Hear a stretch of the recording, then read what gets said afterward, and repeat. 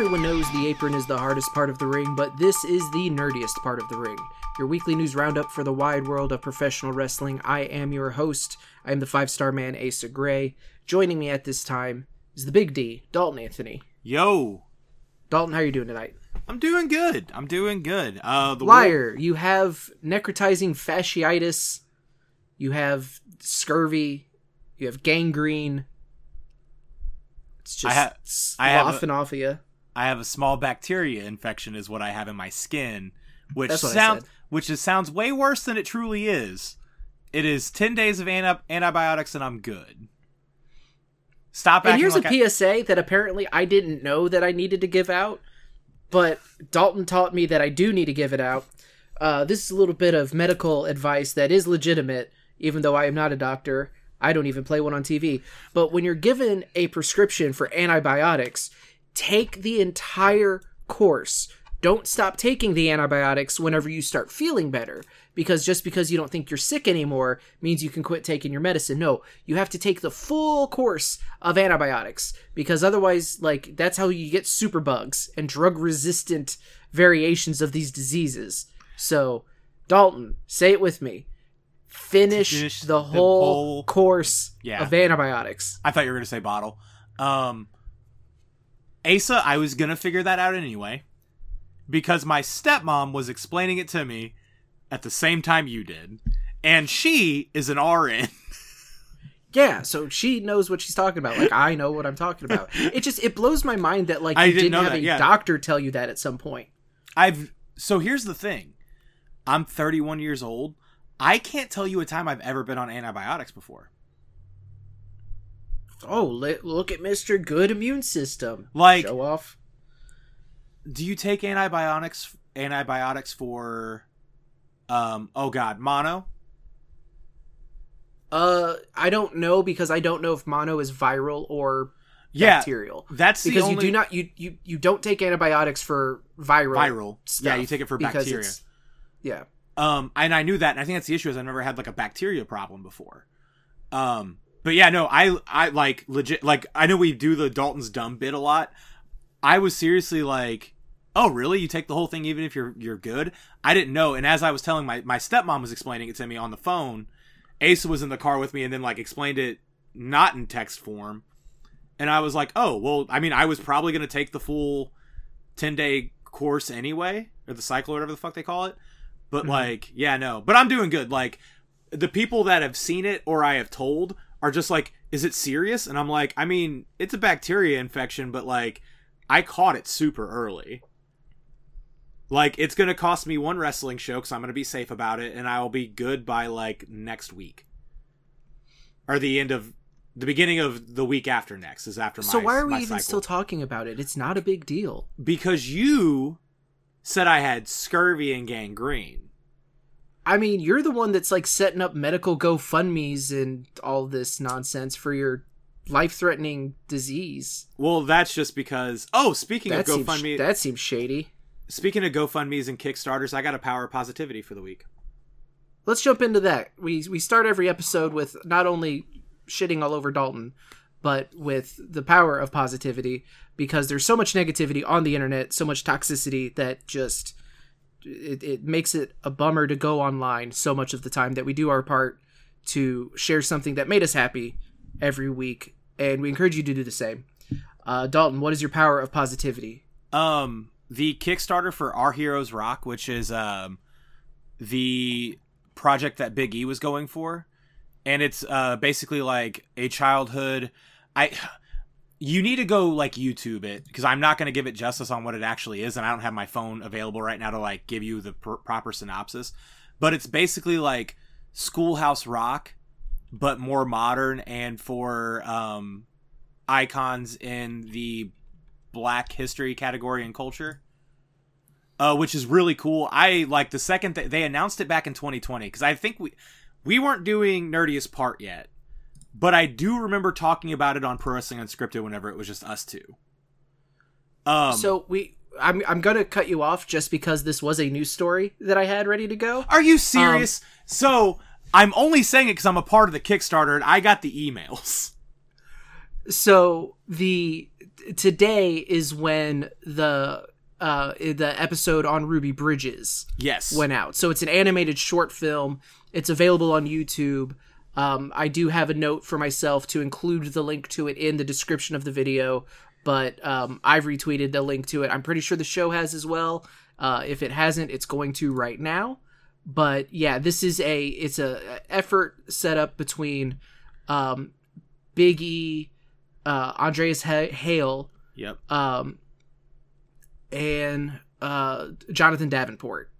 Yes. And it was a Kickstarter set up to where it was basically children's entertainment, but like Dalton said, a Schoolhouse Rock style where it is educational, but it is entertaining, and it is with a spotlight on icons within Black history. Yeah. And so the first episode is the Ruby Bridges, and it is up. It's only it's less than, I haven't watched it yet. I plan on it. But it's like 13 minutes, I think. Yeah. I was, and here again, this is just a good look into society and the way that we are nowadays. I funded it right away, or I didn't fund it, but I backed it the second I saw it, and I did it to where I could I got a pin set, and I think if you watch it, if they do the executive producers at the end, I may have a credit in there, which wasn't the point. I wasn't doing it to get my name on anything, but Big E shouted me out on Twitter. I definitely paid for that tier. But I was oh dude, when this shows, I'll get to play it in my classroom. And then 2020 and 2021 and 2022 happened, and I'm just might not be able to do that anymore because I don't want to be claimed of teaching shit that I'm not teaching. But yeah, no, it's super cool that they got this out. If you have if you were listening and you have a child in your life, show them. This is very important. Representation matters, and I feel the more knowledge we have about other cultures from that culture, the better we are and the more knowledgeable we are. So yeah, this is goes beyond wrestling, but the fact that Big E's name is tied to it, I was able to put it in my power. It's positivity. And it's super fucking cool. Shit like this is genuinely gets me excited about educational things, because it's people that had the ambition to go out and make content that is educational, not just because children content is shit nowadays, especially with the advent of YouTube, and the shit that some of these kids watch is just off the wall, and someone made something wholesome and actually educational and might actually change somebody's viewpoint is really fucking cool. So yeah, that was my power of positivity. I apologize for taking that off of the show notes. I was almost positive that wasn't going to be a thing this week. My bad. Oh no, it's good, and it is something very much worth spotlighting in, in the power of positivity, because it is such a great thing, and like you said, it's also very, very important. And to me, it's a testament of yes, we can use the fact that Big E is part of it, and is doing a voice for one of the.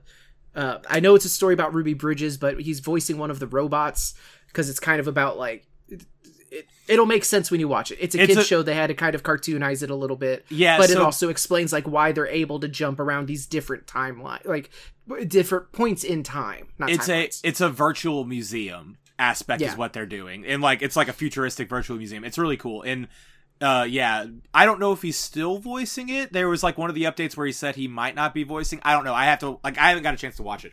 I get home on Thursdays and I eat shitty fast food, and then I jump on a video call with Asa.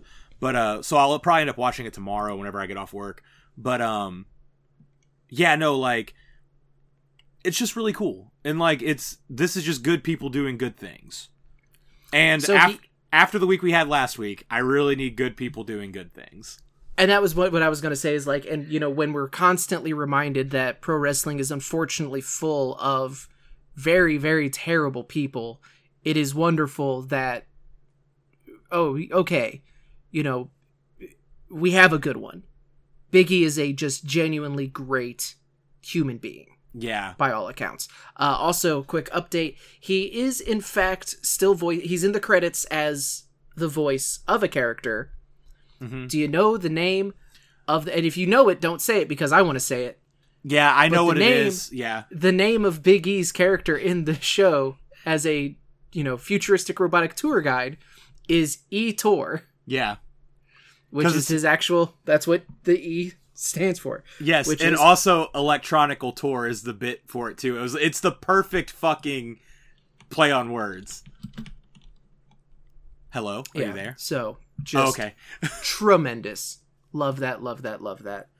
My power of positivity, I have two.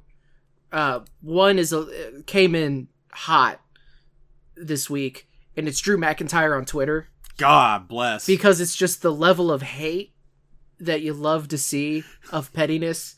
The promo he cuts where he's like, I prayed for this. Someone tweeted about it was just a screenshot from Spider-Man 3 where Topher Grace is in the church praying for Peter Parker to die. Or praying for God to hurt Peter or whatever it was. The dude just said Drew said. It's like, oh, that's tremendous. But then also just WWE wishes a speedy recovery to CM Punk, and it's the picture of Jordan on his phone or on his laptop, just cackling in laughter. Just it's a level of petty that is truly a wonder to behold. And then my other one that made me real happy is on SmackDown, the reaction that Trick Williams got when that was cool. When he ran out for the save, to save Carmelo Hayes from Austin Theory and Grayson Waller. And he got a huge reaction when his music hit and he ran out, including very, very prominent, loud whoop that trick chants. So the crowd knew who he was and they were excited to see him. And it was just that, because it's one of those things where it's okay, Carmelo Hayes, he's been on the main roster a couple of times. He's gotten very good reactions. But the crowd is familiar with him at this point for the most part, because he was in that United States tournament, title tournament, and then Trick Williams, he has not been a part of the SmackDown. He hasn't been a part of the main roster. He hasn't made an appearance on the main roster, and you and I have that firsthand experience. I was about to mention that just because someone's a big deal in NXT doesn't mean the people who watch the main roster know who they are. Now, granted, we are in a different era. Yeah. Because, NXT is on on USA. I was about to ask. It's on television. Yeah. I was about to say, I was like, hell, was the network even around yet? And it had it was maybe a year and a half in whenever that happened. Basically, the short version is when we went to a house show in 2016, and it was the loop right before Cass and Enzo came in. So, if you know how house show loops work, you'll see your big stars, and then they'll have, one or two NXT people come through and wrestle, and they're usually the next ones to show up on the main roster. And this was back when it was just Raw and SmackDown. NXT was relegated to the network and Hulu. The network. And Enzo and Cass came out, and again, if you're listening, you know the whole shtick. We were at the Show Me Center in Cape Girardeau, and, us were the only people that knew the whole thing word for word. Us and Shannon and them, but they were on the other side of the arena, so we weren't sitting together. Yeah, but in our section, but yeah, and again, I'll let you say, because I know you love saying it, but it's my favorite thing. The redneck that turned around to ask us said... So, well, and it's the part that he didn't tell is the screen, they don't have the full Titantron at the house shows. Oh, yeah. But the screens that they had, it didn't say, all it said was SAWFT. Yeah, which, soft. Was their catchphrase. It said that. And then, yeah, we just, so they hit, Dalton and I are losing our minds because, this was pretty much, peak Enzo and Cass. Everyone was on board. It was over as shit. It was fun to chant along with. But yeah, so we're going on, and then, then we hear, who the hell is Soft? Which made us laugh even harder. Yeah. But yeah, no, so, it's awesome that Trick got that. And it was a really good reaction. I had watched it back, Saturday because Rumble happened, so I was watching shit, while I was at work. And I saw that, and I was like, that's cool, because, you would think that, Carmelo Hayes very much is the standout in that pairing. But, Trick Williams isn't super far behind, reaction-wise. I think Carmelo is a league's better wrestler than Trick, but Carmelo Hayes is a league's better wrestler than most people. And also Trick Williams is just like, he's much newer. Yeah. So it's not like it's not like he's just not there. It's just, no, he's not there yet. But it really is just a matter of time because dude is on fire. It has and such a good look about him. Oh, that dude has star written all over him. Yeah, like that's one that you see and you're just like, yeah, he's hopefully gonna be a big deal. You have to say hopefully because like you never know. But like, yeah, the dude just has a great look about him, and he has a great presence. Like so again, I don't watch NXT a whole lot, but every time I saw Trick Williams, I was like, he's the valet, like he's the second in this. That's weird. And it made sense because, like, yeah, Carmelo Hayes is as good as he, like, is. Mm-hmm. But, like, yeah, no, Trick is really coming into his own. Give him a couple years, I think he'll be, like, a bigger name for sure. Is it Kevin Nash that talks about the airport test? Or is that just kind of like a regular... I know it's a pretty regular thing, but he very much is someone that, like, strikes me as someone that, no, he is not going to peacefully get through an airport. No. That's so unfortunate. That's a thing. Yeah, but like you're absolutely right. Yes, but like as you think it out loud, you're like, that sucks for that guy. And especially with the day the world is nowadays. But yeah, no, that was super cool that he got that reaction. Yeah, that made me super super happy. Power positivity, check. On to the news of the week. Before we get into, we are gonna talk about the Royal Rumble this past Saturday. We are gonna talk about NXT Vengeance Day that's coming up this weekend. But before that, some big news of the week. First and foremost being a follow-up to last week. Vince McMahon is officially out of WWE and TKO and Endeavor. He filed he submitted his resignation effective immediately. He is gone. Hopefully the door hit him very hard on the way out. And Endeavor and this is a situation where he isn't going to be able to force his way back in. This is because now the structure and the way that the merger was put together, Vince McMahon does not have the votes to worm his way back into a position of power. He is gone. He is done. That said, I still think, like, I saw a headline or tweet earlier from one of the Vice reporters that got retweeted, that someone like was asking, you know, are there any plans? We still have it up. Are there any plans to investigate who in WWE, especially on the executive level, knew about these allegations prior to going public? And it's Tim Marchman. We're actively investigating this, as other outlets are. I have no interest in sharing our reporting before it's ready, but obviously there is no reason to think this problem started and stopped with Vince McMahon. And that was a big part of what we talked about last week. Yeah. And obviously, kind of like, that's the most obvious statement you could ever make. In the lawsuit, other names were filed. Like, another name was filed and other people were alluded to. Of course they're going to have a giant, like, wait a minute, not of course. You hope they do a giant investigation on what is going on with this problem. And again, these are journalists doing an investigation, not any sort of, like, law, like Endeavor themselves, law enforcement. Yeah. You say obviously, but like so many people are willing to look at this and be like, well, yeah, everyone knew Vince was a piece of shit, but now he's gone, so what's the big deal? And it's like, no.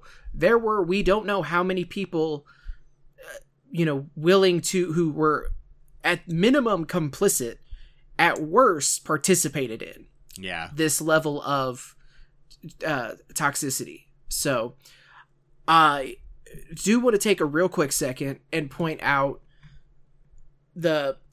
so Shawn Michaels did a press call today, and he got asked about the Vince McMahon stuff, and he did a fucking billion times better than Triple H did when confronted with these questions. Which, granted, that's a ground wire. That bar was 6 feet under, but he basically was like, no, yeah, we're aware of what's happened.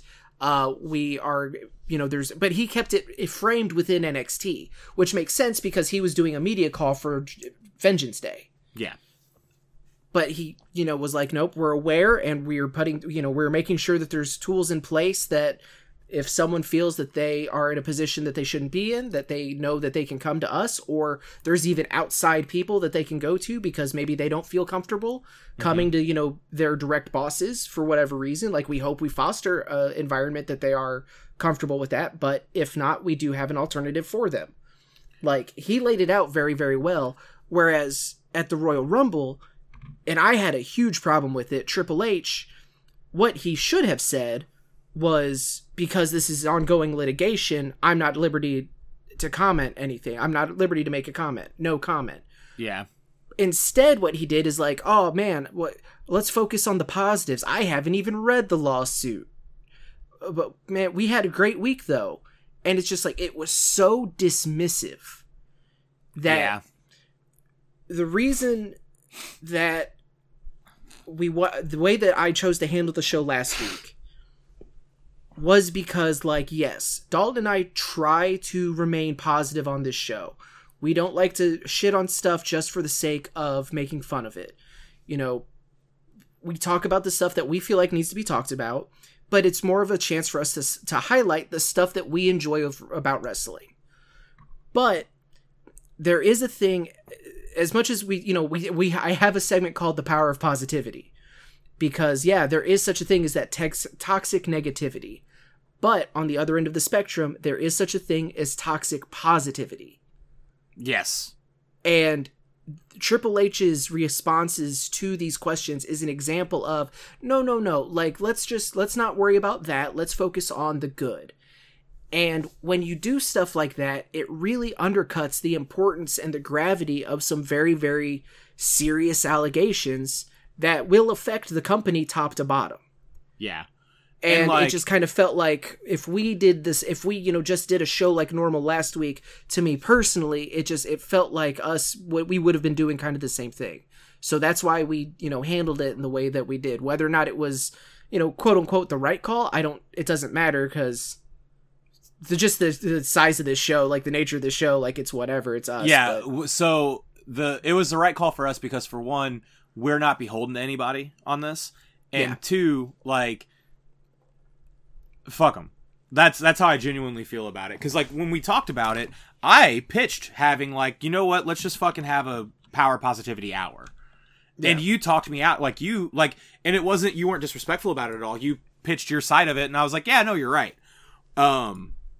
Because, we have a platform as big as, and I said it last week, if you have a platform, be it big or small, and you are not using it responsibly to protect people or to do the correct thing, which is out motherfuckers when they're doing bad things, you're doing it wrong. Now, should Triple H have said, yeah, fuck my father-in-law? If he would have, that would have hit really hard for me. Yeah. But, like, sometimes saying no comment is the best comment. Like, all you would have had to have said, and, like, Tony Khan has had to do it before, with something way less bad, when someone fights somebody backstage, and just being like, there was something that happened, but we are not taking questions about it. That's how that press conference should have started. Hey, we just had a great Royal Rumble, we're starting this press conference, we're just going to open this now. We will not be fielding any questions about Vince McMahon or the lawsuit that was just filed 2 days ago. And if he would have done that, the reaction to it would have been, well, at least we tried, but that's about what we expected. Yeah. Instead of, you have people like Meltzer being like, yeah, I have, like, PR and legal professionals reaching out to me to tell me how bad a job his team let him down, and he did not do himself any favors live. Yeah. And, like, it makes Triple H look bad. Like, again, a lot of people wanted to shit on Tony Khan a couple weeks ago, or a month ago. And yes, should he have been wearing the Tony Storm getup whenever he answered that question? Absolutely not. But he gave a legitimate answer. Now, was it bullshit? I don't know. But, like, he gave a legitimate answer. But he at least wasn't, but come on, man, don't kill the vibes. Yeah, it's such a bummer, because, again, like, Triple H has done a lot of good for WWE in the last couple of years, but this was a giant step back. And granted, I don't think Triple H is the person that should be fielding that question. So like you said, like the PR team and the legal team like really like fucking dropped the ball and really just set Triple H out to like really just send him, put him on an island where he shouldn't have to answer a question like that. They should have handled that at the very beginning. And like, granted, it would have been shitty, but like anything would have been shitty besides, yeah, fuck Vince.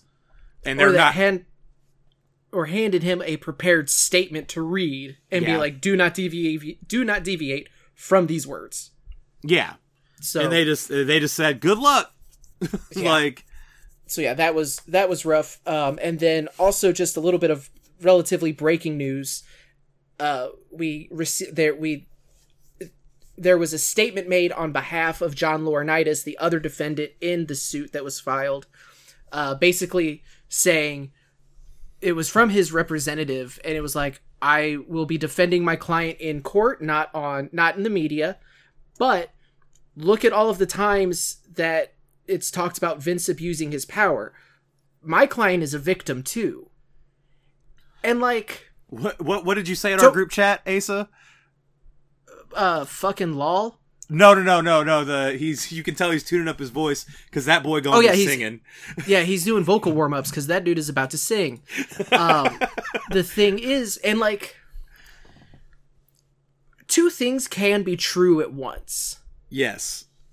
It is entirely possible that someone felt pressured to go along with some of this stuff because it's Vince fucking McMahon.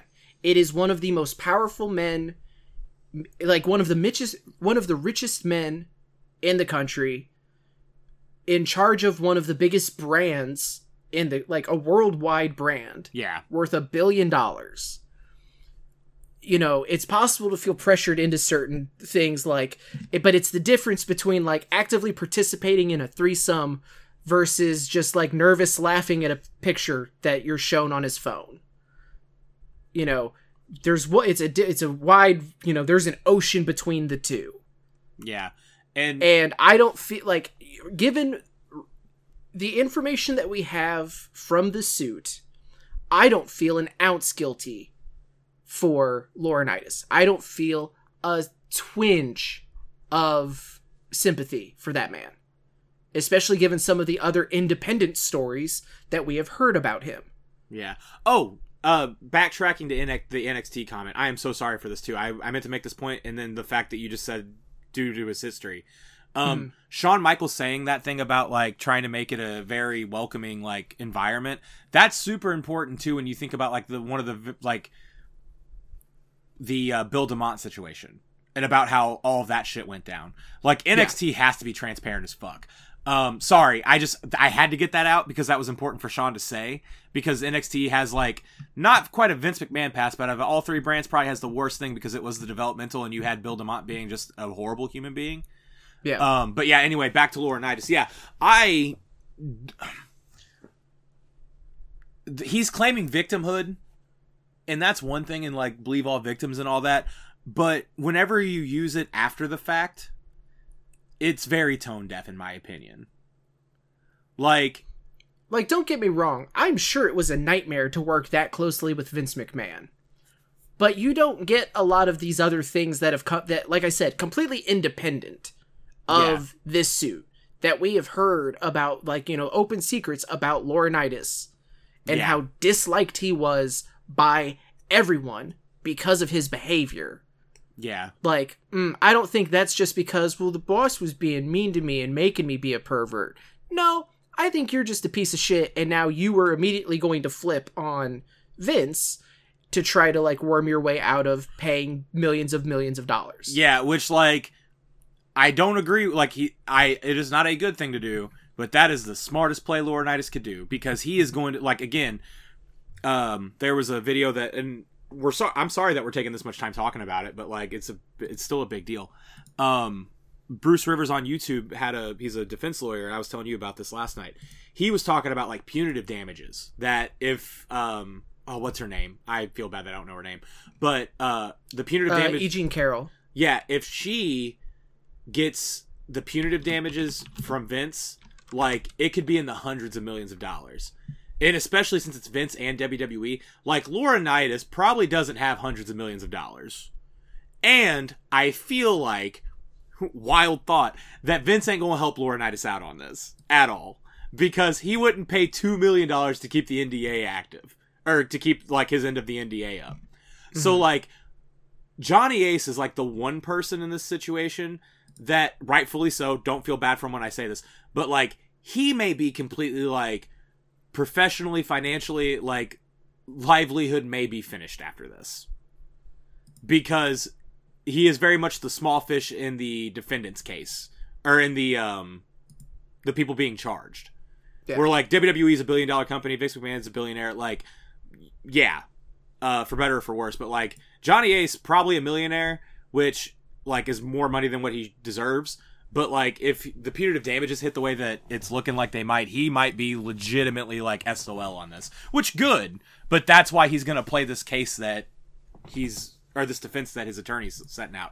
I won't be surprised if he gets like sued in this and he has to pay punitive, that his lawyers don't go after Vince. No. Like I could see a follow-up lawsuit after this where it's Laurinaitis going after Vince. Which if that happens, holy shit, that'll be fun. That'd be funny as shit. That would be, yeah. But that would.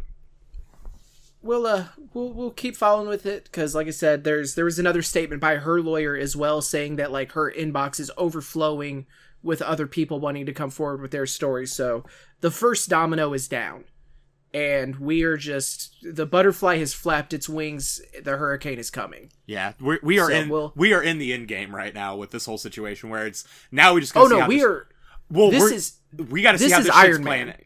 Oh, we're in Iron Man right now. Shit. This is Nick Fury asking Tony Stark, "I want to talk to you about the Avengers Initiative." Oh shit, stuff could be happening here. Like, This is where we're at. No, we're not even close to Endgame. Fair enough. Moving on, though, because we do have other stuff we got to talk about. Also, unfortunate news. At the Royal Rumble, CM Punk suffered a torn tricep. So the Drew McIntyre hits the Future Shock DDT. Like, watching it, I was like, ooh, it looked like he landed off. Yeah, he didn't. His arm was tucked. He goes to the corner, and I see him talking to the referees.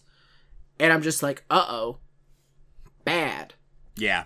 And then a little bit later, he is up in the match, and he's chopping, and it was like, okay, well, maybe it was just like maybe he got a stinger, but he's okay.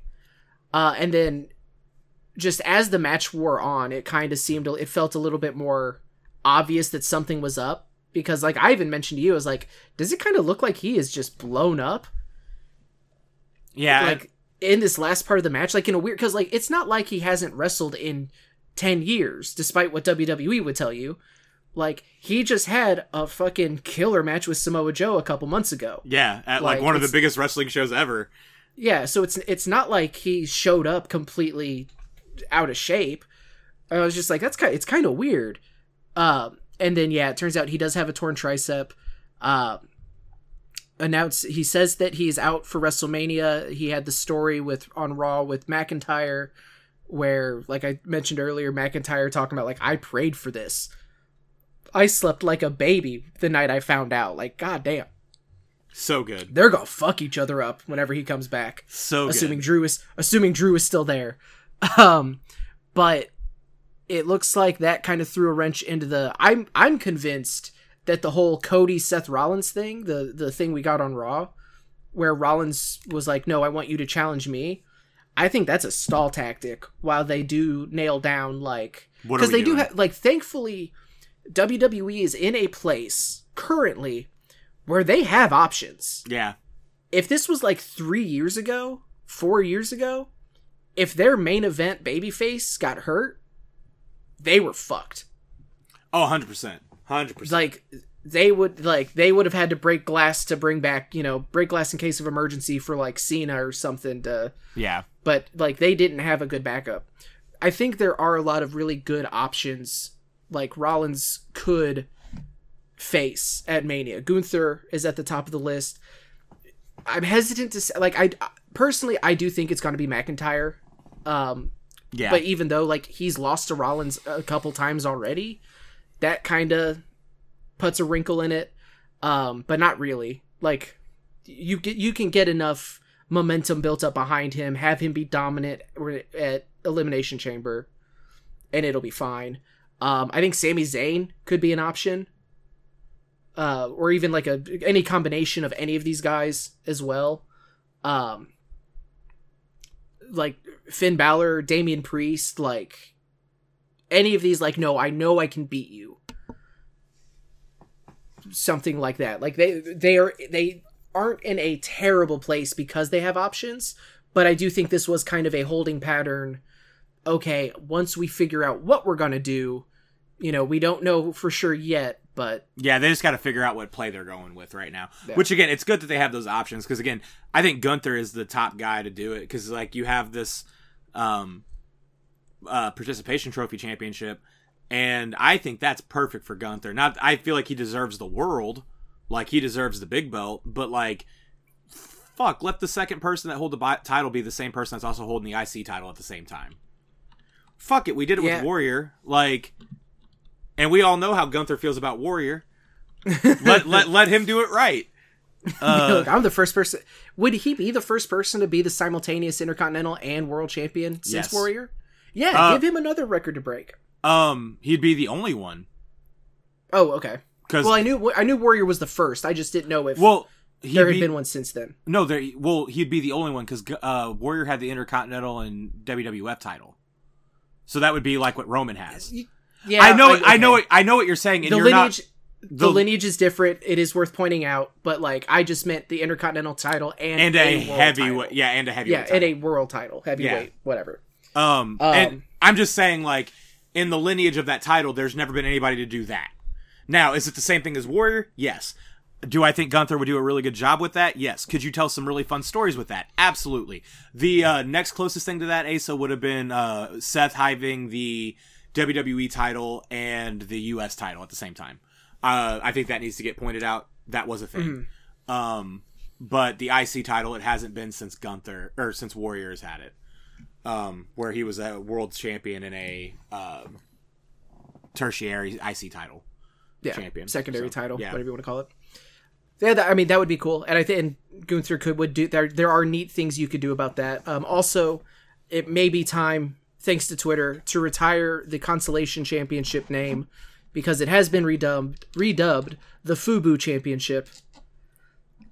Rollins said the championship is for us by us. He said it on Raw, and then the internet did its thing, and it's the FUBU. That's where like the Kevin Nash picture and the Rollins with the FUBU Championship. Man, I want FUBU to make wrestling gear. That should be comfortable. So baggy. I'm fine with it. But all the best sent out to Punk. Like, if you are genuinely happy that he got injured because you don't like the way that he, behaved in AEW or any of that, you're a weirdo. That's weird behavior. Yes, bad. Reevaluate, look inward and fix yourself. Like, I'm not even the biggest CM Punk fan, and I just went, man, this fucking sucks. Like, every time, and again, I'm more worried, like, be more worried about a person's actual health, yes. But every time it feels like we're getting some CM Punk, like, steamrolling forward, it's an injury. Like, and it something sucks. Happens. Yeah. And I made the joke on Twitter of the two, like Squidward in the wheelchair and SpongeBob in the wheelchair all bandaged up, like, oh, the WrestleMania Night 1 main event. That wasn't about Punk. It was just like, shit, a week after Rollins gets hurt, now Punk gets hurt.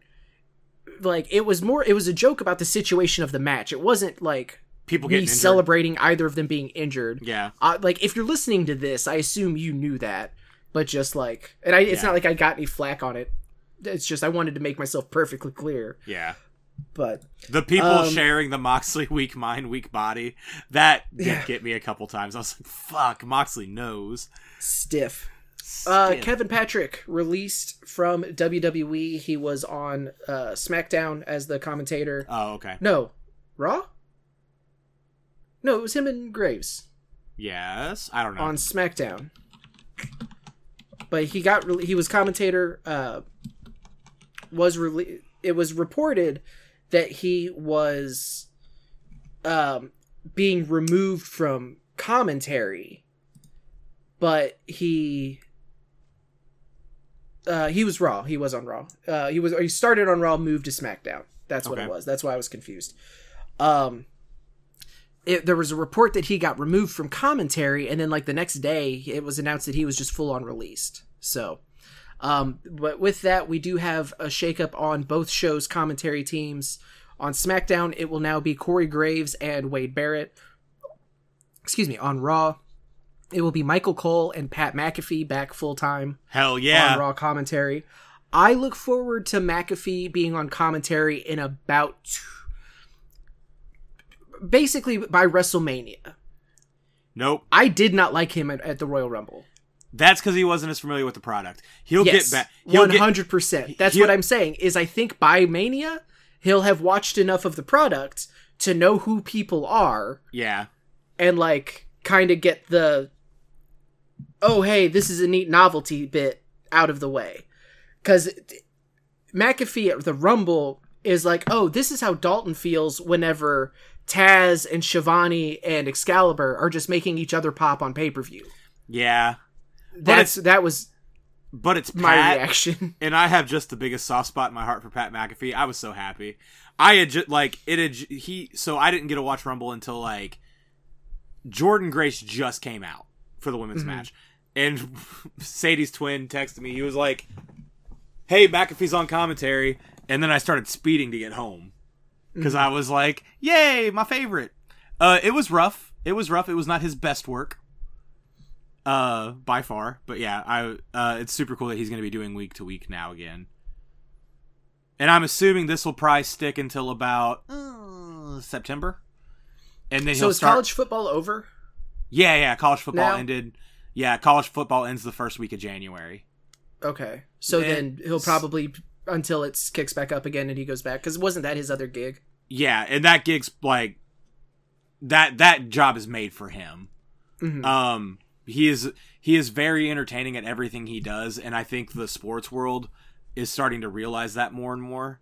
And since I'm impressed the Aaron Rodgers thing didn't get him more flack with like the sports community as a whole, but like, he is just like, we talk about how Samoa Joe is just like the most naturally cool person in the world. Mm-hmm. Like that's Pat McAfee and being entertaining. Like, he's just, like, he is super funny, and he's just enough of that, like, college football player douchebag that, like, you hate him because he's in your class and he says dumb shit while you're trying to learn, but, like, God, he is funny. Like, that's Pat McAfee to me. I dealt with people like him in college, and, like, I hated him for a little bit until I realized that they were just an endless source of entertainment for myself. Sure. So, I'm curious to see how Graves does as lead, like, play-by-play guy, because Barrett very much is the color commentary, so I think he'll do. I mean, I don't expect that team to be bad by any stretch, but it is like both of them do better with a straight man. Yeah. I.e., they both have great chemistry with Michael Cole, because like post Vince, Michael Cole has been amazing. Has been you could make the argument that like greatest of all time. I was about to say is like, so when do we start saying that Michael Cole is the greatest commentator of all time? I mean, I'm fine with doing it maybe now. I am too. Because I don't think there's a now like JR has an iconic voice. I have never been a huge fan personally. I've never been a huge fan of Jerry Lawler, because even like as a kid and like watching it during the Attitude Era, he was just kind of gross so much of the time, and like specifically about the women. But even just as he was kind of the, and I don't think it was necessarily his fault, because I think it was more of what Vince wanted. But Corey Graves is the heel commentary. Wade Barrett is the heel commentator. But there are lines that they draw. Yeah. Like, there are examples of them being like, hey, that was actually kind of fucked up.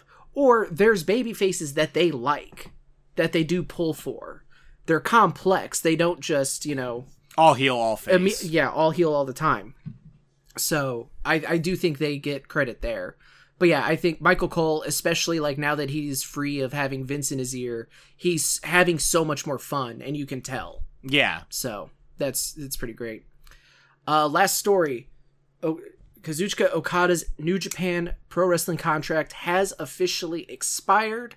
He is officially a free agent. There is no confirmation one way or the other of where he will land, whether it's AEW, whether it's WWE, whether it's TNA, whether it's NWA, whether it's CCW. Like, we don't know where he's gonna land. I will politic that match. I'll be like, it's mine. It'll be Okada's worst match. And I'm including in, like, his first run in TNA. And your best match. And I'm including TNA. But the main reason I have this on here is because we've talked about him being an upcoming free agent. The main reason I put this on there is just to straighten out the PWT's story. Yeah. It was announced that, like, hey, we got the announcement that we have to remove all of his merchandise in 24 hours. Yeah. In 24 hours, we have to take down all of his listings. And a lot of people immediately jumped to the assumption, like, oh, he's going straight to WWE. Like, even a friend of ours in a group chat, like, was like, oh, he's WWE bound. That isn't necessarily what that means. It just means that, hey, all of his merch is New Japan merch. He doesn't have, like, they're not shutting down the Okada store.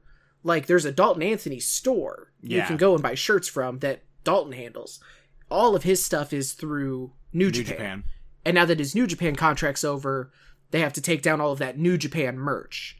They did the same thing with Jay White, and, you know, obviously he didn't end up in WWE. Yeah. So I'm excited. I'm excited. Clarification to see that I wanted to make there. Yeah, I'm excited to see where he ends up. Yep, I don't think there's a bad choice for him. Retirement. That's the bad choice. Yeah, that would be real unfortunate. He's like, you know what? I'm good. I'd be so sad. This past Saturday, actually, real quick, NXT Vengeance Day is this coming Saturday. Dalton probably won't watch it. This is the last Saturday that I have free this month, so I'm excited to check this out. The finals of the Dusty Rhodes Tag Team Classic. Winners get a future tag title match. The Wolf Dogs, Baron Corbin and Braun Breaker, taking on Trick Mello Gang, Carmelo Hayes, and Trick Williams. Gotta think that Hayes and or Williams doesn't, there's a miscommunication there. Wolf Dogs capitalize and get the pin. Tremendously fun dynamic between Breaker and Corbin for the last several weeks. I can't decide who is who is Dalton and who is Asa in that team, but it's really bumming me out that I feel like I'm very much Braun Breaker. 100%. Yeah, because it's like, you would say Wolf Dogs and look at me and wait for me to, like, either break or sell the fact that you just said that to me. Mm-hmm. And I probably would hit you with the Baron Corbin, but the more I think about it, it's like, no, I'm very much the Braun Breaker in that dynamic, which, that's fine. He has cool singlets. Did you see in 2K24, you'll be, for certain superstars, you'll be able to take the straps down? You can do that in 2K23.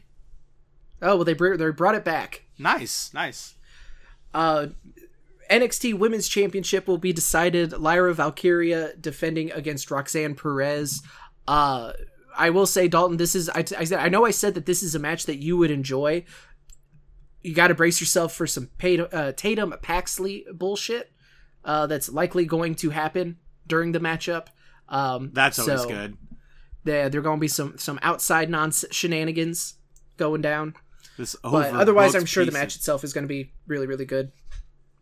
The North American Championship, Obafemi defending against Dragon Lee.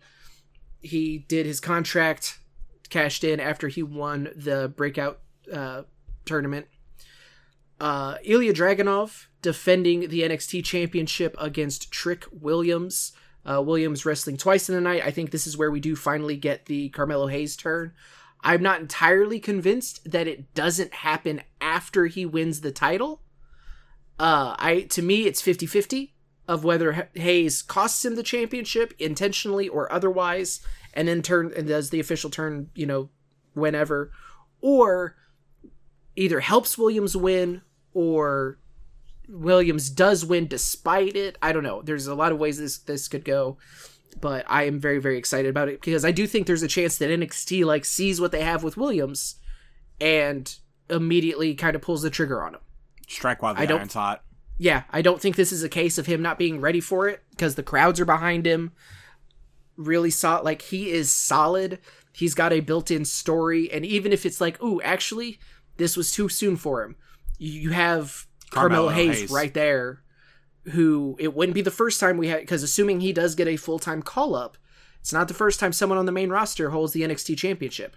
Or they could do the bullshit Solo Sikoa thing of like, hey, you're a full-time main roster person, you can't have this title. Dang. So, yeah. No DQ match, Dijak versus Joe Gacy. And then a 6-person mixed tag match, The Family, Tony D'Angelo, Channing Stacks Lorenzo, and Adriana Rizzo versus OTM, Out the Mud, Lucian Price, Bronco Nima, and Jada Parker. Those aren't real names. OTM fucking rules, by the way. Fair enough. Scripps is their manager. Oh, Reggie? Yeah. Yeah, he's their manager. I don't know I've never seen a Scripps match, but I know that's Reggie. No, like, fucking rocks. Okay, cool. Like, Right, OTM is good shit. OTM is good shit. I'm not working this weekend. So there's like a 50-50 I'll catch it. Yeah. And then this past Saturday was the Royal Rumble. It was solid for a show. It wasn't a bad show. I was underwhelmed. I didn't like it as much as I really wanted to like it. I didn't say there it was were a moments good show. that I loved. Yeah, I didn't say it was a good show. I just said it wasn't a bad show. No, yeah, and that's what I mean. Like I was just kind of. It was a show. It happened. This felt like, and this is not something you want to hear about one of the big four, but this very much felt like a mid 2010s, or WWE Network event. Mm-hmm. Like placeholder the pay-per-view. There was really nothing shocking that happened. Because again, we were gonna talk it like if it wasn't for. I disagree about that. I really? I will say yes. Because like I assumed Bayley was gonna win. If you're talking results wise, sure. Oh yeah. That's what I'm talking about. Okay, sorry. Okay. Because again, what did we used to say about like every pay-per-view during the pro wrestling scripted on era? Man, the wrestling itself was solid, but man, every outcome was predictable as fuck. Now, granted, like that was every month, and that's why that got annoying. But like for a Royal Rumble, like I'm not saying let Santos Escobar win the fucking Rumble, but it was like, yeah, of course it was going to go down to Punk and Rhodes. I felt like Bayley was the one person that I could guarantee was going to be that winner. And then, those titles aren't changing hands at that show. Oh, no chance. So Bayley did win the Women's Royal Rumble match. That was who I had pegged to win it. Like, that was it was, to me, it was either her or Becky, but I 100% thought it was going to be Bayley. Yeah. Which, good for her. It's the one thing that she had left to achieve as Has she won Money in the Bank? Yep. Okay. Oh, yeah, she did. Yeah, Money in the Bank, SmackDown champion, Raw champion, Tag champion, and now Rumble winner. No, you're good. I couldn't remember off the top of my head if Money in the Bank was a thing for her. Yeah. So she won at number 3. She set a new record in time in the match. She was the third entrant with 1 hour and 3 minutes and 3 seconds. There were some really cool moments in this matchup, but like it felt like in the middle there was a whole lot of just kind of like not a lot happening. Yeah. Because like you start off hot with Naomi making her return at number 2.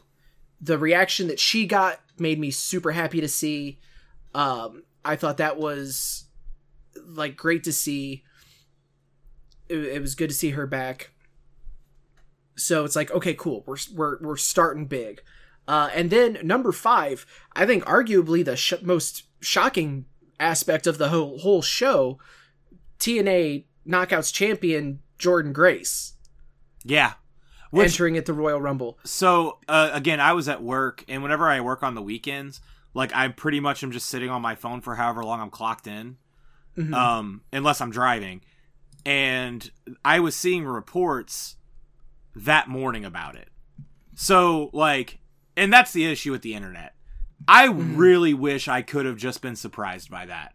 But, like, I saw it coming. Like, I knew it was kind of a thing, so whenever it happened, I wasn't surprised anymore. But is it awesome that she got to be that person? Because like Mickie James got to do that like 2 years ago or last year, one of the two, and it was a big deal to have the Knockouts champion. The difference is this time is it's not Mickie James. Like, I love Mickie James, but she has been a name for she's a former WWE Women's Champion. Yeah, she's been a name for 20 years. Jordynne Grace, like, unless you know her, like, and this is going to be a dumb thing, unless you're aware of her career, you have no point of reference for her. I mean, if you're on commentary for the Royal Rumble match, you have no idea who she is. 100%. And she didn't love that. She had a really solid showing. Yes, and that was my favorite part. Is she came in, she had that really great moment with Naomi, and then they're just like, "Yay, we're best friends. Let's hit each other in the face a whole lot." Yeah, let's whip the shit out of each other. Mickie James is not a Hall of Famer in WWE. No. Yeah, WWE Hall of Fame. No, okay. I'm pretty sure. Will be, should be, like 100% should be. Yes. Fits that criteria 100%. But that is why I was so surprised, because I intentionally stayed off of the internet that day, because like I didn't want to have stuff spoiled. Well, you knew what I was doing. There was no skirting around that. Oh yeah, no, and that's like I understand how it happened to you, but like I made a conscious effort to like try to learn as little as possible. So like she came out and I was like, oh holy shit, that rules. Because yeah, you were not Mickie James.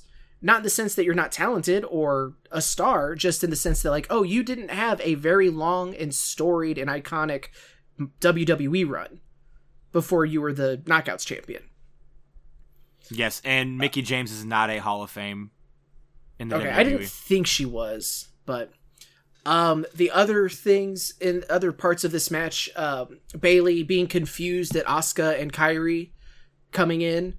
And then when they're eliminated, she's like, "I thought you all would have had a plan." Yeah, like that was funny. The one Kairi Sane elimination of like she was held on to the apron, and then like Asuka was trying to save her, but then like someone was kicking at her, and Asuka just kind of looked at her like, no, like wasn't selling it, just like this isn't the spot, and then she fell anyway. Yeah, so they were supposed to get eliminated. Like, she was supposed to get eliminated right then. Because if you watch the way the spot happened, like, she Spider-Man's on the apron for a minute, and they're trying to get her, and they were just like, fuck it, this is taking too long, Kairi falls. And then Asuka stands up and then gets hit with someone else as she gets shit canned out. And it's very much one of those where I feel like Kairi was supposed to be standing on the other side, and they were supposed to get shit canned together. Oh, maybe. Because, like, I said it, and, again, I'm a nobody in wrestling, but wrestling math is a lot clearer to people that do it. And it's like, oh, that wasn't supposed to happen, which that was obvious, and it was like, oh, well, I mean, it's fine that it happened that way, because she was gonna get eliminated 30 seconds later. Like, they were setting up for the elimination, there was just a slip that happened. Which is the exact reason why I fucking hate matches like that. There's a reason I've only ever done 2. Yeah. And it's because they're a fucking clusterfuck, and anything can happen incorrectly. I've been at shows where the person that was supposed to win got eliminated. Yep. And yeah, I was also at that show. That was a whole thing. But like, that's why I fucking hate those matches. And also, let me just say, and this goes for every Battle Royal, Royal Rumble, everything in the last 5 years. I do not need 30 apron spots in every goddamn Battle Royal or Battle Royal adjacent match. You know, there's a whole inside of the ring they can work with. I get that you need a battle on the apron, which you fucking don't, by the way. You don't. You know who didn't do shit like that? Stone Cold and The Rock. And I hate being that person back in my day,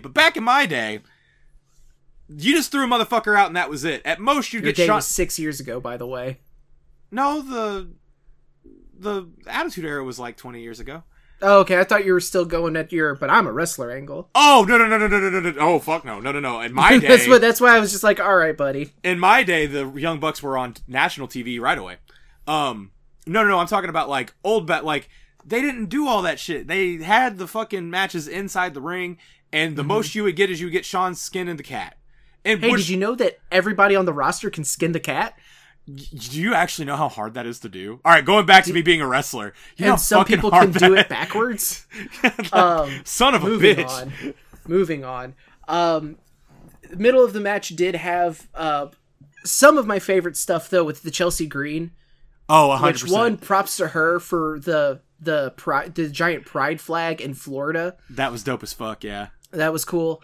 But her, just the comedy shit that she did was so good. Like her getting squashed between Jax and Niven.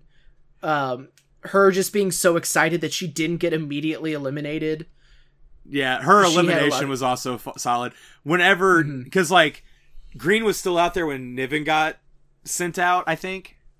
And yeah, they were back-to-back entrants. Danny, Sadie's brother, was just like, what if she would have landed on her as she got eliminated? I was like, I would go on WWEshop.com and buy out every single Chelsea Green fucking thing they had at that point. Because that would have been a comedic gold. I could not stop laughing at the getting squashed bit. It got to a point that I was getting excited how they were going to get into it again. Like, She got her normal reactor, like, introduction. Yeah. The Chelsea Green. I was just like, how are they going to squish her again? And that's the kind of shit that I love in wrestling. Whenever, like, Rube Goldberg, like, bullshit of just, like, and now this happened again. And now this happened again. Like, I love that. In a business full of people who are so terrified of, like, not being taken seriously, she is the opposite end. Like, she, like, does not take herself super seriously. She knows what her character is, and she did really, really great there. Yeah. And then the end of the match saw our NXT representation, Roxanne Perez and Tiffany Stratton. Neither had a particularly interesting showing, unfortunately, though. I skipped over the other thing that I definitely predicted, which was Jade Cargill made her main roster debut. Which, well, I didn't skip over. That was at the end, too, with the NXT people. And then Liv Morgan making her return at number 30. I was curious who number 30 was going to be, but Liv is a good choice, because, like, there's so many people that were out with, like, injuries that I just don't know. Who was on the table? Yeah, like, I figured, like, Carmella and Alexa Bliss, like, they are way too close to having had their kids to be cleared to come back. I didn't know what the timeline for, like, Dakota Kai would have been. I don't know what the timeline for, like, Raquel Rodriguez, who's dealing with an illness. I will say, you can tell that, and this isn't shitting on AEW, you could tell that Jade has been putting some work in since signing with WWE. Like, you can tell that she's been training. Because, like, a lot of her shit, and not that she looked sloppy before, but a lot of her shit looked a lot, like, snappier than it used to. And it's only, like, been, 5-6 months? Like, if that? Mm-hmm.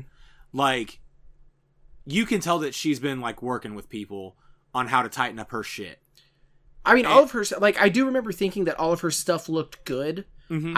It's been too long. Like, we never had this long of a stretch in seeing her compete when she was at AEW. So I didn't really have that, like, freshness of mind. So that's interesting. That's an interesting point. Yeah. That she looks like she has tightened up a whole lot. And she was never, like, all right, she was kind of rough at the beginning. But that's when you're, like, everybody sucks at the beginning. Which was weird because, like, she never, like, sucked. But, like, you can tell it's somebody... We saw her first ever match was a marquee national televised match. And she really wasn't the worst part of it even. No, yeah. But, like...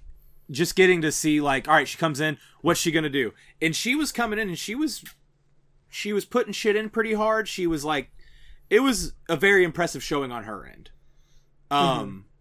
Other person who had a great showing was Nia Jax. They made her look like a absolute monster.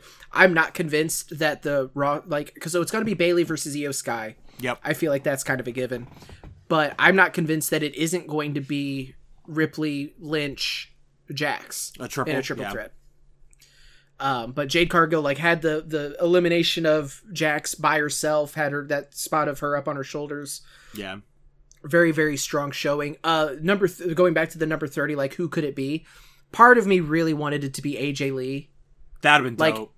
We had gotten enough teases out of it, so, like, maybe next year. Fingers crossed, but it would just be great to see her back in a ring, if it's something that she wants to do. Yeah. But overall, it was an okay... Like, I've seen people that hated this match. I've seen people that loved this match. I'm just kind of in the middle. It was a steak that I didn't like the way it was cooked. That's how I'll explain it. Like, it was seared perfectly. The texture was there, but fuck, you cooked it too much. Yeah. That's how it felt for me. Next up was the 4-way for the Uwu Championship. Roman Reigns defeating AJ Styles, LA Knight, and Randy Orton. It was everything we said we didn't want it to be. Yup. It was, outside interference, Roman hits a spear. 100%. Cool. There wasn't even they did the cute thing where, like, everyone had a moment where Roman would have gotten, like, could have been pinned. But just, like, it wasn't until Solo pulled the referee out that we were like, oh, here we go. Yeah. It was a match that happened. Yep.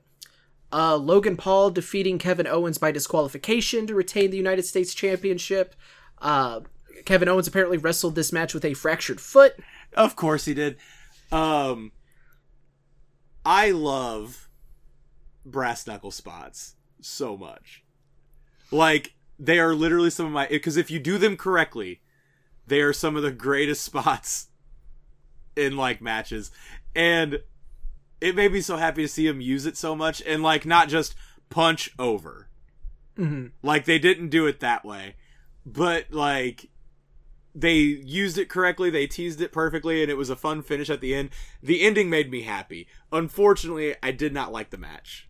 But I loved the finish. I liked the part where Paul, like, started screaming at Corey Graves about, like, you said no one could suplex this man, watch this, and then Owens reverses it into a superplex of his own. And then he was like, I wasn't trying to be mean, I was stating a fact. I just haven't seen anybody do it. Yeah. I haven't seen anybody superplex Kevin Owens. The finish kind of annoyed me just because so much of Kevin Owens' character is that he sees through the veil of wrestling bullshit. Mm-hmm. And he constantly calls that out of just like, no, you can't come out. I didn't say your name.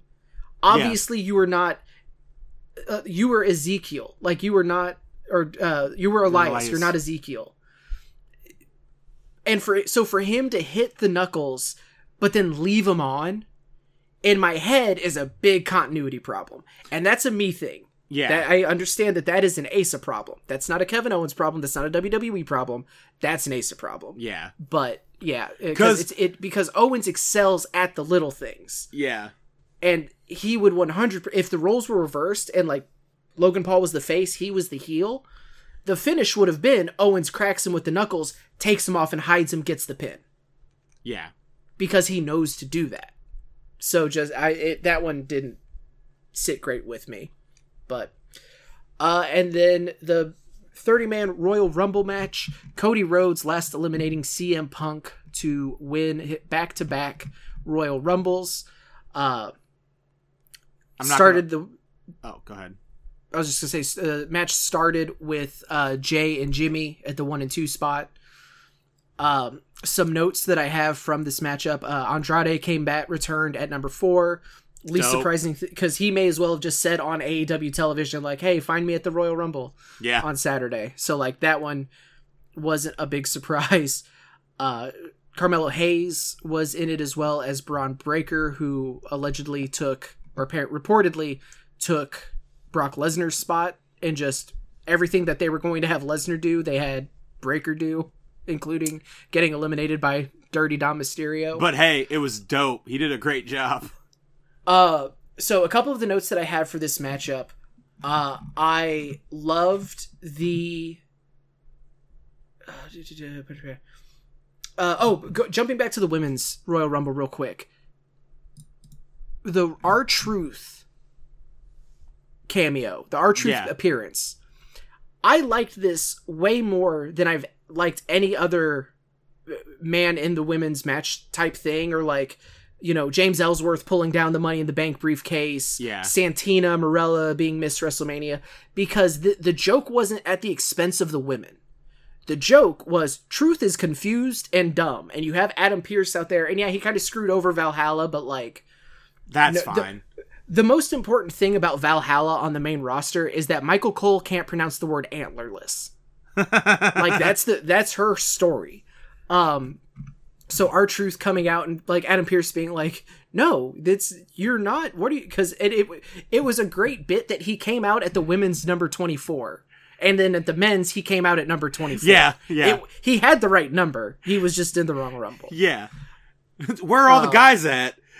I didn't. You told me to come out, not for the women's one. Yeah, so that was good. Him coming out for the men's one. This is the right one? JD, why are you out here? Get in there. And then he immediately gets eliminated. I loved the everyone hates Jimmy story. Yeah. Of him constantly trying to form alliances with like Nakamura was one, and they just immediately turn on him and attack him. Yeah. Like that was funny. I feel like I'm picking on the guy, but I gotta say it, the Pat McAfee spot was dumb as shit. Oh, I loved it. Waste of time. I loved it. It would have been funnier if Drew Carey hadn't done the same thing, but better. No, Drew Carey tried paying off Kane. Incorrect. Well, not incorrect, but Drew Carey's thing was, it was Matt Hardy, it was Jeff Hardy, and then Drew Carey. Mm-hmm. Both the Hardys eliminated each other, so Carey was alone in the match until Kane came out. Yeah. So then he tried to pay off Kane. Kane had no interest. Carey eliminates himself because he's afraid. Yeah. Haha, funny bit. This was McAfee pretending he didn't know he was in the Rumble, getting in the ring, being afraid of Omos, trying to eliminate himself. Oh wait, no, I'm going to get back in the ring, and then actually eliminating himself. He thought he could do it, so that's why he got back in, and then he realized, that was a dumb thought. And maybe it was because like it's been all night of me just not digging dude's commentary, and then this is just like an unnecessary like thing. Mm-hmm. So I was just like, I'm not into this. That's fair. I am a unapologetic Pat McAfee fan, so I loved it. Was it good? Yeah. Probably not. But did I enjoy it? Yes, I did. We had, let's see. And this is another one that just, it really didn't feel like a ton happened in the match. I did not like this Royal Rumble match more than the women's. Also, that being said, I really didn't like the women's Rumble match. I did not like the Rumble matches this year a whole lot.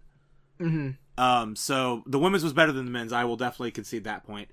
The men's one felt very paint by numbers. Like, yeah, we had the one surprise entrant in Andrade, and then outside of that, Pat McAfee. Oh, well, yeah, but I don't ever count those. Like, it was very paint by numbers to me. It was a very safe Rumble. Like, yeah, it wasn't great. Now, I will say, because like you have like your, Karrion Kross came in, you had Dominic, Carlito, Bobby Lashley, Ludwig Kaiser, Austin Theory, Finn Balor, Cody Rhodes, Bronson Reed, Kofi Kingston, who was only in for, it says 3 minutes, 34 seconds, eliminated by Gunther, didn't even try to do... Yeah, he just had a normal elimination. He just had an elimination, which is, I get it, like, you do it every single year, it stops being special, especially, like, now that he's kind of started to miss them. Yeah. Like, they haven't gone as planned. Ivar, Braun Breaker, Omos, McAfee, JD McDonough, R-Truth, Miz, Priest, Punk, Ricochet, McIntyre, Zayn was number 30, was Sami Zayn returning. I can't count that as like a huge like surprise. Oh yeah, no, same. Elimination type thing, or the elimination surprise entrant. It's great to have him back, and like I'm excited to see what they do with him leading into Mania, because I kind of get the feeling that if it was going to be Punk and Rollins, it would have been Zayn and McIntyre, given like what went down at the Rumble. But I will say this did have, I think I've said that a million times, this had one of my favorite moments in a Rumble in a really long time. Okay. And that was R-Truth coming out. He throws JD in, JD gets eliminated. Truth then gets on the apron and goes for the tag. Oh yeah, the hot tag spot. And Dominic is just confused. He's like, what are you doing? Gunther locks in the sleeper hold from behind. Dominic is then like desperately reaching for the tag. He can't reach. R-Truth wants the tag real bad. Like you hear Graves like cracking up. And then Dominic hits the jawjacker, does the completely unnecessary dive Oh, where he doesn't do any forward motion. It was just up and down, like spreads. Hits the hot tag. Truth comes in, and like that legitimately made me laugh out loud. Oh yeah, no, because it was the whole like if Dominic hadn't done the dive, the fact that they turned it into an actual hot tag spot. So here's everything made it perfect. You know, whenever the stupid shit is the best, whenever everybody sells that it's fucking stupid. So yeah, like you said, you have the rest hold going into the hot tag. You have the double down going into the hot tag. He does the doofy fucking dive. I think the most important part of this whole thing was the crowd. This crowd, so like, this is one of those things where the crowd was just as important as the workers. The crowd saw what was happening. I mean, it was clear as day. It wasn't this was not the crowd picked up on this small, subtle thing. No, they wanted the crowd to react like it was a legitimate hot tag. And they did. And it was like, it was everything played their part perfectly to make that work. And it worked so fucking well. If the crowd would not have been into that, that would have been the dumbest fucking thing ever. Like, I don't know. I think I still would have loved it. Yes, we would have loved it, but it would not have paid off the way that they wanted it to. The fact that the crowd was like, they popped the same way they would pop for an actual tag match made that absolutely perfect. Because again, now you have the crowd in on the joke. Like, they reacted like it was a tag match whenever we have been doing the Royal Rumble for 23 spots. We've had 23 entrants. They all know it's a Royal Rumble. Now it's a tag match. For what reason? Because it's truth. But the crowd fucking did it. And I think that, like, the crowd, like, really did play their part in that to make that a really actually funny, like, moment. Like, yes, Truth bringing out the ladder and, like, trying to climb it in the middle of the road, that was fun. But, like, this was a whole group practice on a match, and it worked perfectly. Like, that genuinely needs to be applauded for how great it was on every aspect. It was fantastic. And then the final two were Cody and Punk. I 100% thought Punk was winning this. So I was actually pretty surprised. Like, Cody was basically, it went Punk, Cody, and then pretty distant third, Gunther, of who I thought was going to win the Rumble. Yeah. So I was kind of surprised that Cody won, but like the road to get there from when they were the final two, and in hindsight, Punk has a torn triceps, but it's still like, at one point I'm pretty sure I even sent you like, all right, let's go ahead and bring this one home, fellas. Let's like, wrap it up. this is getting a little long in the tooth for my liking. But Cody won. A little thing that he did, I mean, it wasn't really little, but it was so Bayley wins. She points at the sign. The whole crowd is pointing at the sign with her. That was a cool visual. Yeah. I really like that. Cody doesn't point to the sign. Cody points to Roman Reigns, who's in a skybox, and he's immediately just like, it's you, motherfucker. Like, I'm coming after you. Yeah. That was cool. I liked that a lot, because it is kind of, it is kind of hacky to do the, oh, okay, you got to point. Make sure you point. Yeah. But, because even, so they do the video of, like, wrestlers watching matches back and commentating on them. They did the Royal Rumble with the Judgment Day. Mm-hmm. And Rhea Ripley was like, yeah, everybody points. So I just, I did my wave. And then they showed the videos like, oh shit, I don't know if I noticed that when she won her Rumble match. Like, that was a cool thing. Yeah. But yeah, so for Cody to, which it also then, in hindsight, granted, they didn't know that Punk was hurt and that Mania plans are now in flux, but like, it did kind of undercut the Cody Rhodes Rollins segment of him just being like, no, I'm coming after you, motherfucker. Like, your ass is mine. Okay, I'll, you make a compelling argument. I'll think about fighting the other guy that I've already beaten 3 times. Once with a torn including titty. With one titty. Yeah. So, but yeah, it's finish the story. I did say that it will be the funniest thing in the world if Cody loses at Mania 40. Gosh. That would be tough. as of, February 1st, 2024, I do think it's going to be Cody wins, and then it's Rock and Roman at 41. Yeah. Because you don't Rock need a belt loves for him that. a long build-up. And yeah, you don't need the title for it. At this point, the title of Tribal Chief is, as important as the actual championship title. Yeah. But, so yeah, overall, it was a very underwhelming Royal Rumble. Both matches were okay, nothing great. Well, no, I take that back. The hot tag moment was truly great. There were a couple great moments in each. Chelsea Green, Cargill's debut, Jordan Grace coming out, but just the, for the fact that they were over an hour long each,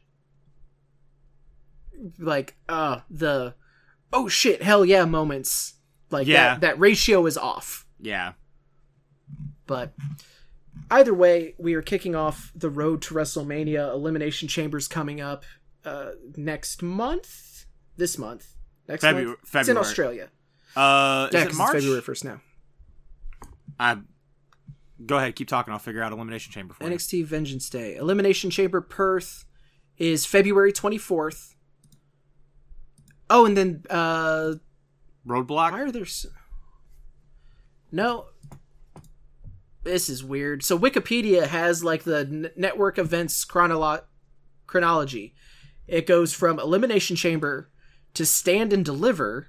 Mm-hmm. Well, that would be WrestleMania weekend. Yeah. That's usually when that's April 6th. So yeah, and then it goes to Battleground. It doesn't even have WrestleMania on here. That's its own Wikipedia page. Oh, it's because it's NXT. I'm dumb as shit. So we do go from Elimination Chamber to WrestleMania. There is currently not Roadblock or there's not Fastlane or there's not a March pay-per-view. So we go from February to April 6th Mania. I honestly don't hate that. No, yeah, I like that. Give a good solid build to establish some other stuff. We know what the main event stuff is going to be at this point. Let's fill in the rest of the card, make that feel just as important. Yeah. Especially because, you have 2 nights worth of shows you're doing. So, that's going to do it for us because we went a little bit long. I do want to ask Dalton on the spot.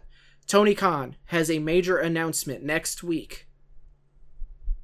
Is it going to be the announcement of Mercedes Moné has signed with AEW? Is it going to be the announcement that Okada has signed with AEW? Is it going to be a super special Chicago ROH show? That's what I was like, well, when are they going to be in Chicago next? 'Cause it's going to be some random show. It's one of those 3. And that's the fun thing about AEW is it could be something that is big industry-wide news, or it could just be hey, we're doing a special ROH pay-per-view in Chicago. Yeah. Because everything's in Chicago. But I think it's Okada. Man. I think he introduces I really wish you wouldn't. Not you. I really wish they wouldn't do it that way. I really hope it's not that for that reason. I feel like there's a way better way to say, hey, Okada's in the company than Tony Khan has a major announcement. Yeah, 100%. I would have him, do a... Can you imagine if it's just Samoa Joe in the ring, he beats whoever, let's say it's Hangman. Mm-hmm. He retains against Hangman at Revolution. And he's like, you know what? I look at the rest of these rankings, because the AEW brought back the rankings now. I look at these rankings, no one stacks up. You can come at me whenever you have some real money to be made. Ba-ting! Yep. That would be dope. God, fantasy booking. What a dork. But yeah, no, I think that is how you do a big surprise reveal there. You don't announce that there's an announcement. But I don't know. And it may not be any of those 3. It could, it could just be something different. So be interesting to see. But that is next week. We will talk all about that and more. I'll talk about Vengeance Day. Dalton might join me if he actually watches it. Who knows? Stay tuned and find out. You can follow the show and myself and Dalton on the social medias. I am at the 5-Star Man on Twitter, and Blue Sky and Threads. and Instagram, but I don't use Instagram a ton. You can follow the show at Nerdiest Part on Threads, Instagram, and Twitter. You can follow Dalton at Mr. D. Anthony NPOTR on Twitter. And yeah, that's going to do it for us. Thank you so much for tuning in. We will be back next week, fingers crossed, because with our luck, even just this early in the year, it's not guaranteed. And that is why we end every show the same way, which is take care of yourself, take care of each other, and watch more wrestling.